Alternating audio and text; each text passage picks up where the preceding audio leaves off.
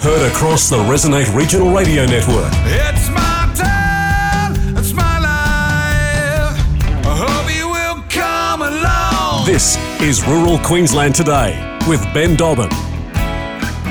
Good morning and welcome to Rural Queensland Today. It is Friday morning, the 19th of May. A very good morning to everybody listening to us across the Resonate Broadcast Network through 4SB in Kingaroy, 4ZR in Roma, 4VL in Charleville, 4HI in Emerald, 4LM Mount Isa, 4LG Longreach, 4GC Charters Towers and the Hot Country Network. Good morning to you. Natalie Cook, the Olympian and absolute legend, will join us. A fantastic situation, what she started. Green and Gold Athletes. I can't wait to talk to her. We'll talk with Senator Susan McDonald. Big feedlot starting in central Queensland. We'll also talk about AA's profit. We'll try and catch up on the Emerald store market as well, and much, much more. It's a big show. It's Friday morning. It's Rural Queensland Today with Ben Dobbin. You can download any of our previous episodes, ben.dobbin at ruralqldtoday.com.au. There is so much to get through this morning, so let's get into it. Senator Susan McDonald joining us next. This is Rural Queensland Today. You're with Ben Dobbin across the Resonate Broadcast Network. Good morning.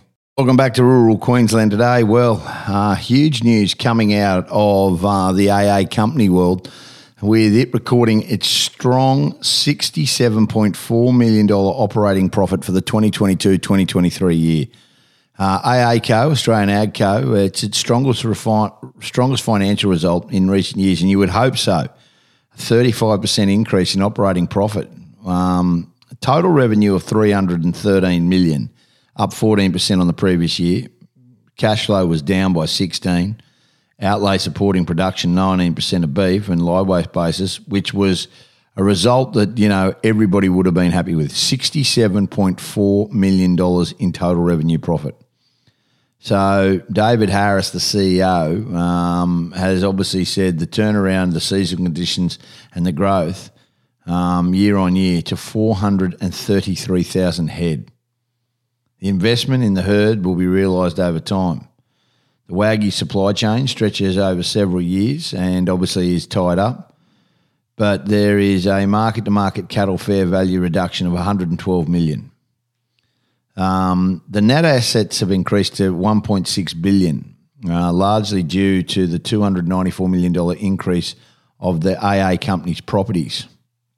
And so that has really, really helped. AA company for many, many years was a sleeping giant, and to have these kind of results is really good. Sustainability is something that they are really working on. Last year saw 62% of AA's company's bores, 388, be converted to solar, with the full company-wide transition on track for completion in 2024. So they're big solar panel bores, and that is huge. I mean, I spent time on the bore truck and doing a bore run. The fact is, that's happening. Well, the old Lister engines are a thing of the past. The first stage of the company, their methane inhabiting trial concluded in the second half of the year, and they looked at other things. They achieved efficiencies in supply chain that are the equivalent to avoiding 191,000 tonnes of emissions. Further the progress, they obviously had a lot more. Now, that is a very, very good result, and I really feel that they should be very happy with that. Charlie Mort & Co. We know them well. They are one of the most successful Australian companies, and he's self-made. Well, another big announcement made yesterday. There will be a feedlot in the Ticky areas. Central Queensland beef producers, this was written up in the Country Life, have welcomed the announcement of the largest privately owned lot feeder, Mort & Co., to build a new state-of-the-art feedlot west of Rockhampton. It's been given the green light by the Rockhampton Regional Council, with Mayor Tony Williams present when they made this announcement. The Gagango site will accommodate 36,500 SCU feedlot and will employ in excess of 65 full-time staff. I tell you what, this is a game changer. It will turn over 125,500 head of cattle and bring in with it $15 million fertiliser plant, which will repurpose 43,000 tonne of manure, turning it into a carbon-based granular fertiliser. It will have a $31 million economic contribution to the Rockhampton economy, and it will inject $53.2 million into regional economies. Stephen O'Brien and Executive Chairman Charlie Mort travelled to Rockhampton for the announcement on Thursday.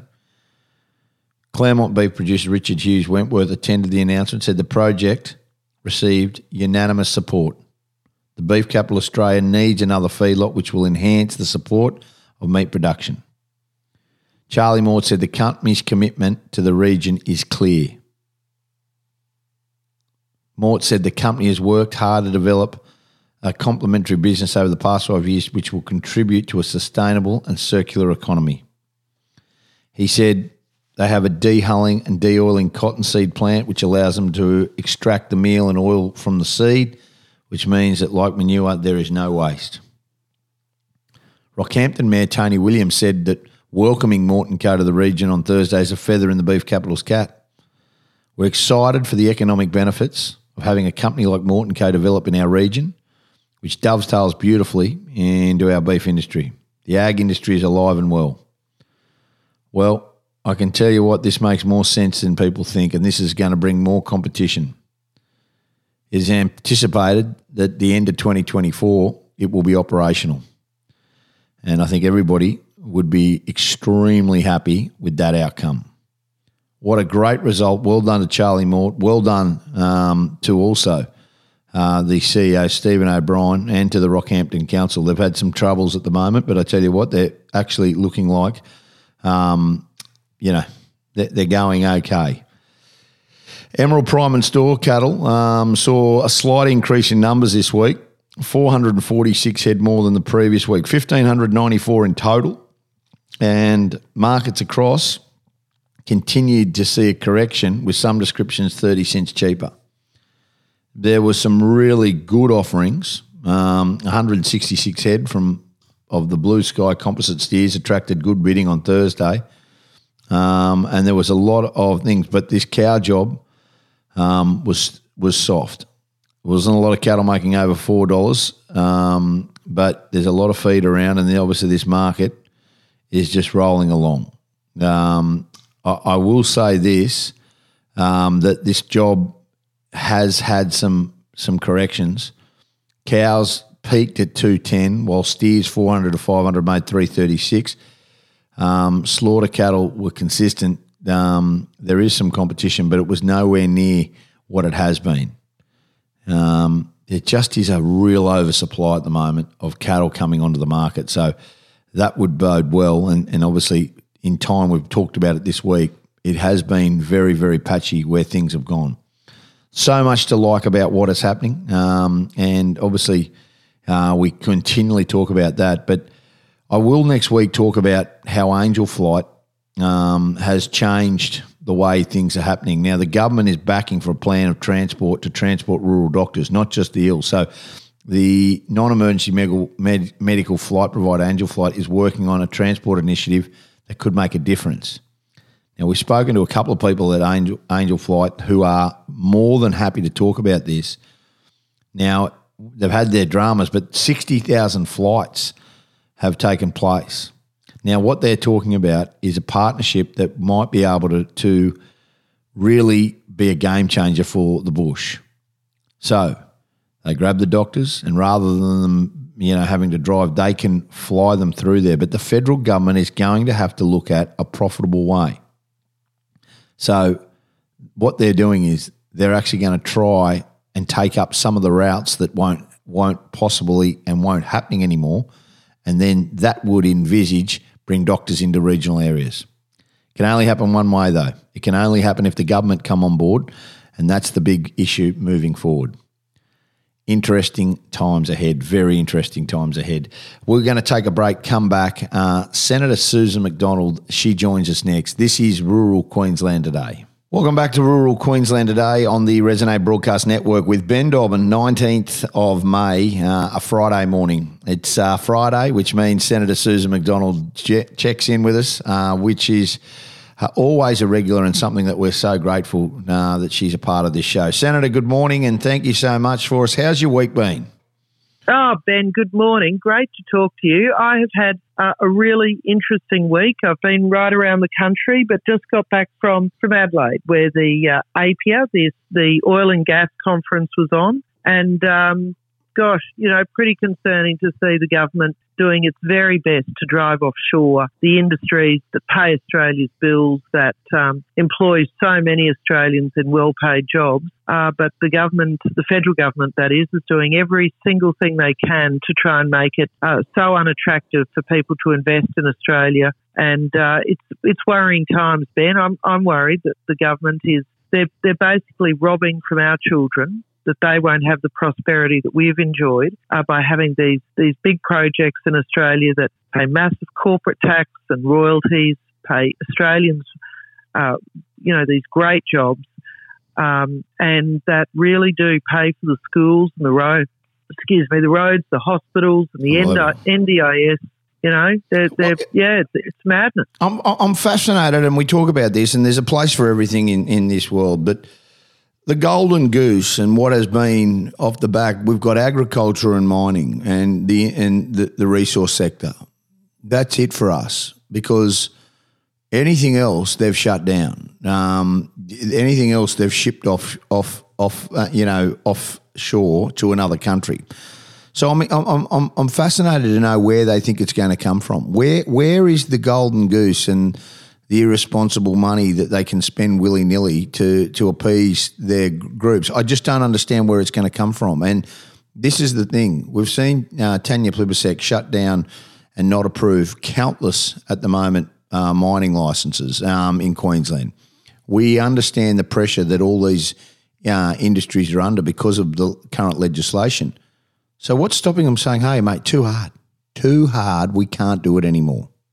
Well, that's exactly what they're saying. I spoke to a number of companies, and mostly the small ones, the ones who are really suffering, but the big ones are just saying, look, our investment boards are saying we could take this money and go to Alaska, go to Canada, go to Indonesia, go to other places, because, they have other opportunities. Some of those countries are encouraging companies to go there, through their regulations, through their incentives, because, in Australia, our biggest exports and our biggest taxpayers are mining companies, and not just by a little bit, by a lot. Our biggest export earnings are iron ore, coal and gas. Well, that was last year. This year the order will be coal, iron ore and gas. These are the ones that make us the money. And we do have, we have a process for regulatory approval. We have high standards and expectations of how they operate.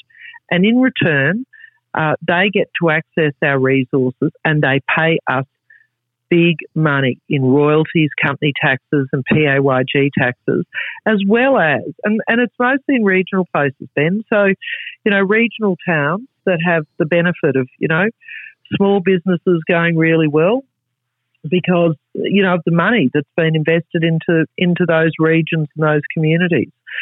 So, the replacement industries, if you think about, coal and gas in particular as energy sources, if you go to the logical end of this argument and you replace those industries with wind turbines and solar panels that are manufactured in China, imported here, yes, there's a few jobs while they stand them up, but after that there's nothing. There's no royalties, there's very little company taxes, there's certainly no ongoing jobs for the regional communities or Australia. We are going to be a much poorer country, and our kids won't get to live the lifestyle that we have because the government has decided to go down this crazy route and not acknowledge that Australia, we benefit economically from these industries. It makes us a very stable region because we export energy to all of these neighbours, whether it be coal or gas. Means that they don't have to go and buy from other countries that are not our allies. But, crazily, when Australia is part of the world's energy supply, when it's supplying coal and gas, it means that poor countries like in Africa, they don't have to pay the high prices for energy like they've had to do in the last couple of years with with energy prices skyrocketing. So what do? Well, they go back to burning wood, burning coal. There has been millions of more people go into poverty because of energy prices, and then, of course, that's higher emissions. So when Australia isn't engaged, when the federal Labor government doesn't encourage Australia to export coal and gas and everything else that we have, then we actually drive up world emissions. So just crazy. So crazy. Australia gets poorer. The rest of the world gets higher emissions and less energy security. And they wonder why the Japanese Prime Minister's down here saying, please, keep sending us LNG. This is what's keeping our neon lights on in Tokyo. Don't threaten our energy security. So it's incredibly serious, Ben. So I was down at this conference talking to investors, talking to operators, talking to some of the thousands of people who are employed in these industries who are incredibly proud of the work that they do to come up with challenges to modern problems,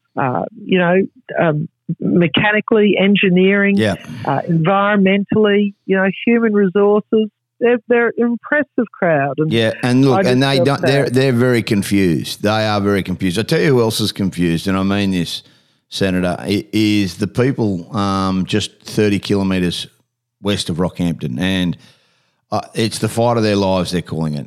Now, this is off the back of, and David Littleproud visited, and I talked about it yesterday. Colin Boyce was there as well, and Michelle Landry. This is the 10,910 hectare Moa Wind Farm project, 30 kilometres west of Rockhampton. And unfortunately, through lack of consultation and the big proposal of infrastructure projects to meet the federal government's 82% renewable energy targets, they are in any way completely immune to any legislation. So the Great Barrier Reef, the environmental damage that it causes, renewable sector doesn't have to comply. Tree clearing guidelines, renewable sector doesn't have to apply. Does not mean anything. It's just local. What about the environmental protocols and all the stuff that goes on? The renewable sector, they don't have to apply at all. This is opening a can of worms, and if it happens here, it'll happen next door. It'll happen to your place coming close. This is a dog with fleas. Absolutely right. So currently, renewable projects only require local government approval. They don't require an EIS under the state legislation or even a referral to the federal government legislation.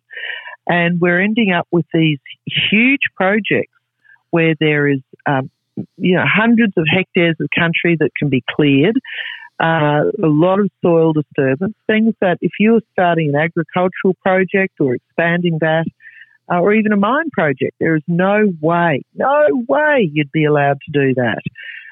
And so we have to apply the same regulations, the same level playing field to these projects as you would to any other.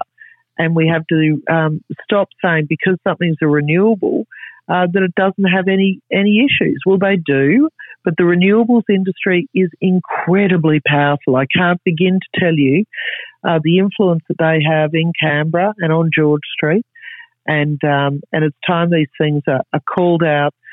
And at the same time, we're seeing massive impacts on our roads and our local infrastructure because, we've talked about this before. The Queensland State Government is $6 billion, that's with a B, $billion behind on their Queensland regional roads maintenance.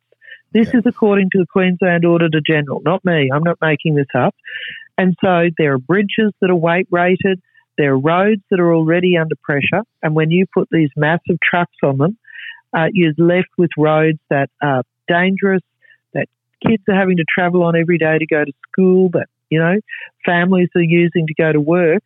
And yet we're making it harder and more unsafe for people to travel on these roads. We know that you're 3 times more likely to die on a regional road or have a serious hospitalisation accident on Queensland roads than you are on southeast corner roads. Yeah, unbelievable. It is just unbelievable what goes on and in this government. Quickly, and we're going to take a quick break. Rural Queensland Today on the Resonate Broadcast Network. You're with Ben Dobbin. Welcome back to Rural Queensland today. It is Friday morning. Ben Dobbin, your host, and we're talking with Senator Susan McDonald. I don't know where to start with the shuffling of the deck chairs, and I'm going to get to the pressure that the pharmaceutical industry is under as well. But this week, from a state-based perspective, we saw the changing of roles and no new body, no new blood was brought in, no new ministers were brought in. We just changed it around. I mean, the health system, the basket case, the housing crisis, they just go on and on and on, yet no one gets punished, no one gets in any way reprimanded. We just change it because we think that's going to make a difference. I mean, first and foremost, you're a Queenslander, Susan. You pay your rates here, you live here. It just is the most unbelievable set of circumstances from a state government that is nothing but arrogant. Well, Ben, I think at the last state election, and that is when governments are held to account, but at the last state election, we're, just coming out of COVID, people were worried about their health, and Palaszczuk and the Labor team, managed to be re-elected on the basis of a lot of health issues. But I think now Queenslanders are looking around and they're saying, am I better or worse off than I was 10 years ago when they were elected? The crime is out of control. People's cars are being stolen. They can't get to work. They can't take their kids to school, particularly in regional areas where you don't have public transport. They're being broken into in their homes. They're feeling afraid. And then if you're injured, you don't know if an ambulance is going to turn up. Ambulances are ramped right across the state. We have less speedy healthcare. We have hospitals without doctors. We have hospitals where you can't have a baby, like Gladstone. It is incredibly serious the way this government has failed on delivery of services right across Queensland. Yeah. And then the lack of integrity. Some of these extraordinary things that in any other government you would have seen a minister sacked or at least, have to resign. But, so you're absolutely right. The Premier is just shuffling the deck chairs on the Titanic. But this is an administration that has no answers to problems that often they have created. They have created the crime wave with their changes to legislation that means that youth are not being detained, that magistrates have got almost no power about the decisions they make, about what punishments they hand out. It was Palaszczuk government, when they got into government, that they cancelled all the youth training camps, all the camps where kids would be able to get out of town and learn a trade, learn an industry. They were all cancelled. But it just went on and on. I cannot believe that in this state, that when you ring 000 to try and get an ambulance, you don't know if one's going to turn up or not, or how long it will take. We've got great people working in those departments, but they are broken. They're bullied. They're terrified. I just can't believe for our great state that we are getting less good outcomes, but for more money. They're throwing more public servants at the problem. They're paying people more, but they couldn't organise a chook raffle, and so we're not getting the outcomes that the state government's supposed to deliver. So very serious, Ben, and I think the only thing we can do is continue raising the issues, but in October next year, when we go to the state election, they have got to go. Oh, there's no two ways about it. Can I ask you this, and I mean this in all seriousness? The pharmaceutical industry and the chemists are up in arms. They're getting pressure like never before. How does that resolve? We haven't got the doctors in Australia. There's a shortage of them that we've never had before. So how do we move on from that? Well, one of the things I'm really proud of is that over the years, through the pharmacy licensing arrangements, there are pharmacists that have stayed in regions right across Australia, and there is 342 postcodes in this country where there is a pharmacist and no doctor. The pharmacists have continued to provide frontline health care for regional communities, And we know this, that, you know, you turn up and you say, oh, look, I've got this medicine. How do I take it? Or you ask your pharmacist a lot of advice. And so there are rules changing. Pharmacists are going to be able to provide prescriptions for a number of more simple conditions. But, you know, and I'm sorry, the other thing they do is they often, and so I'm thinking of probably bigger centres now, they open for longer hours. So if you go to Cairns or Brackenridge in Brisbane, you know, there are pharmacies who are open 7 days a week. They're open till, you know, late hours at night. And they're the ones that you go to when you're sick. And everybody else is shut.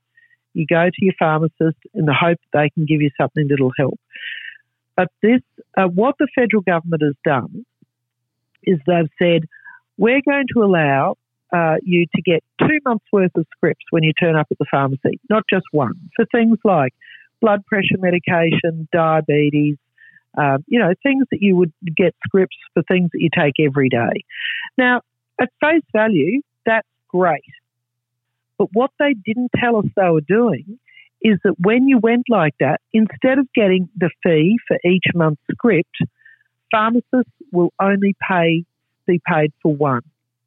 So that means they have to keep all of that stock. In fact, they've got to keep more inventory because, you know, people come in and need more.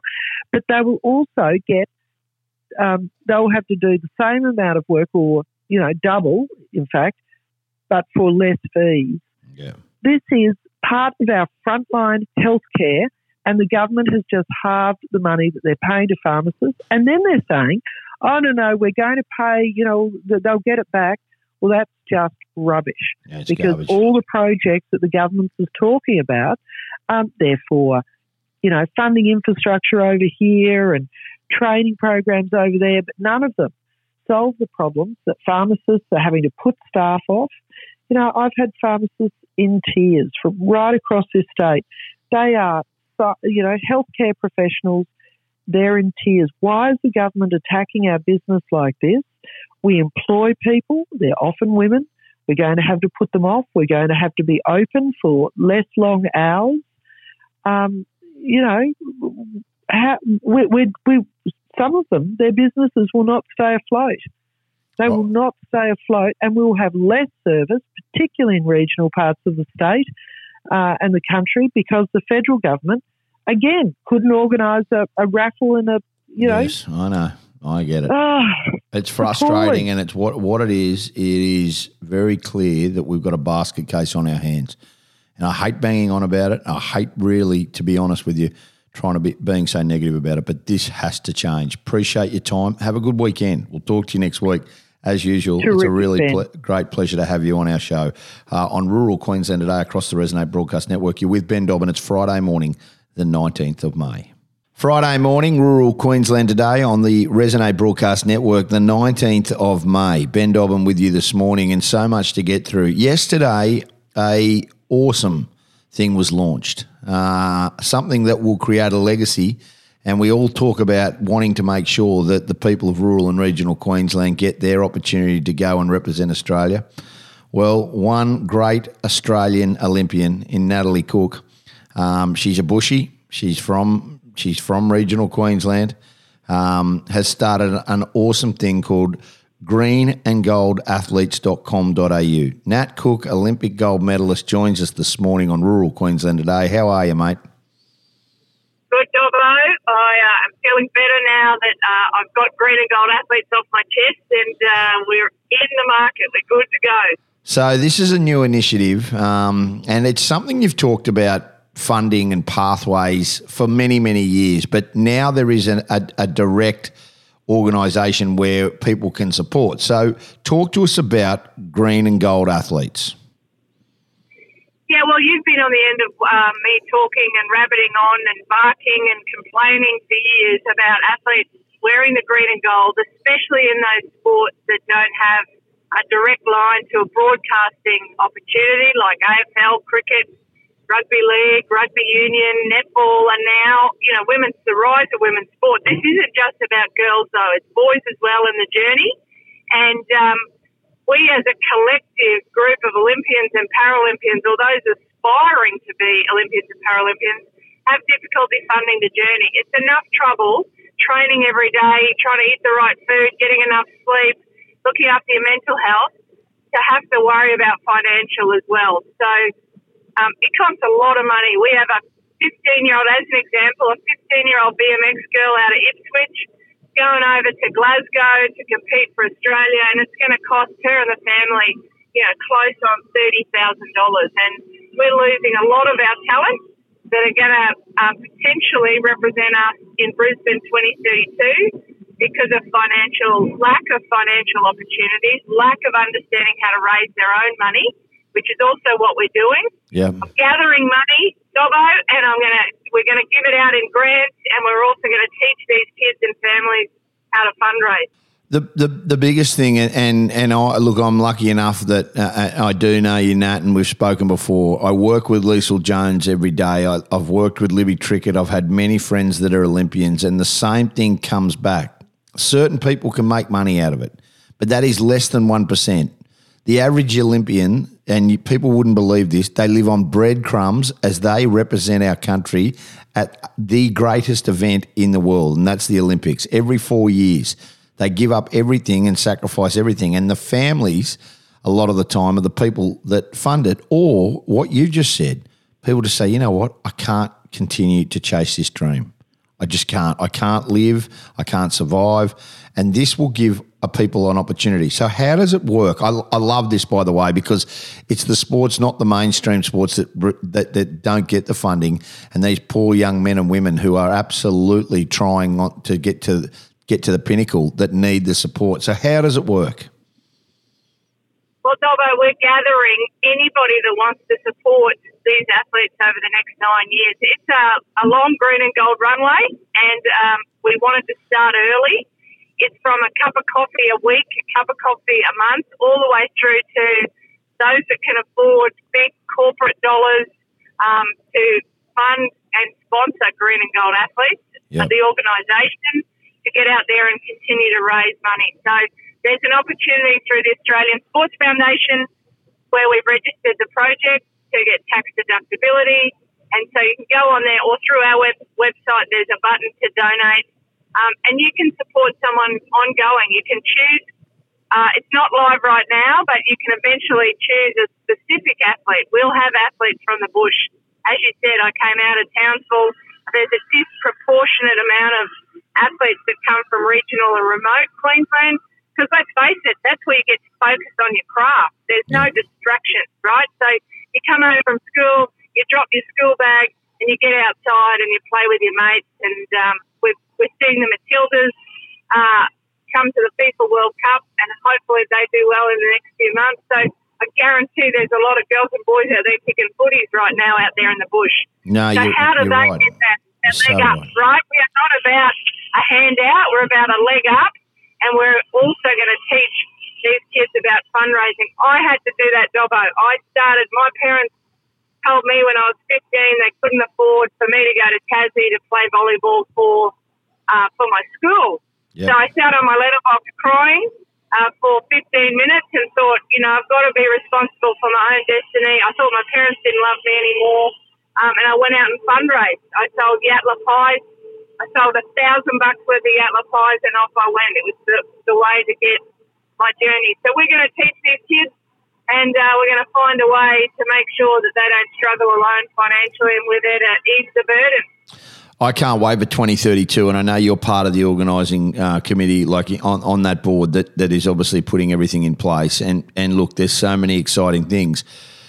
But this is a legacy not just for 2032. This could be a game changer long term, because the government have pulled a lot of funding, and it's not just one side of government; it's all government. There's nowhere near the funding that it was that once was. So this could be a real pathway forward, green and gold athletes. And the fact is that there'd be people that I would love to donate to that I'm completely unaware. I live in Ipswich. I didn't even know there was a BMX rider out of Ipswich, and they're the kind of things that this will give people an idea from.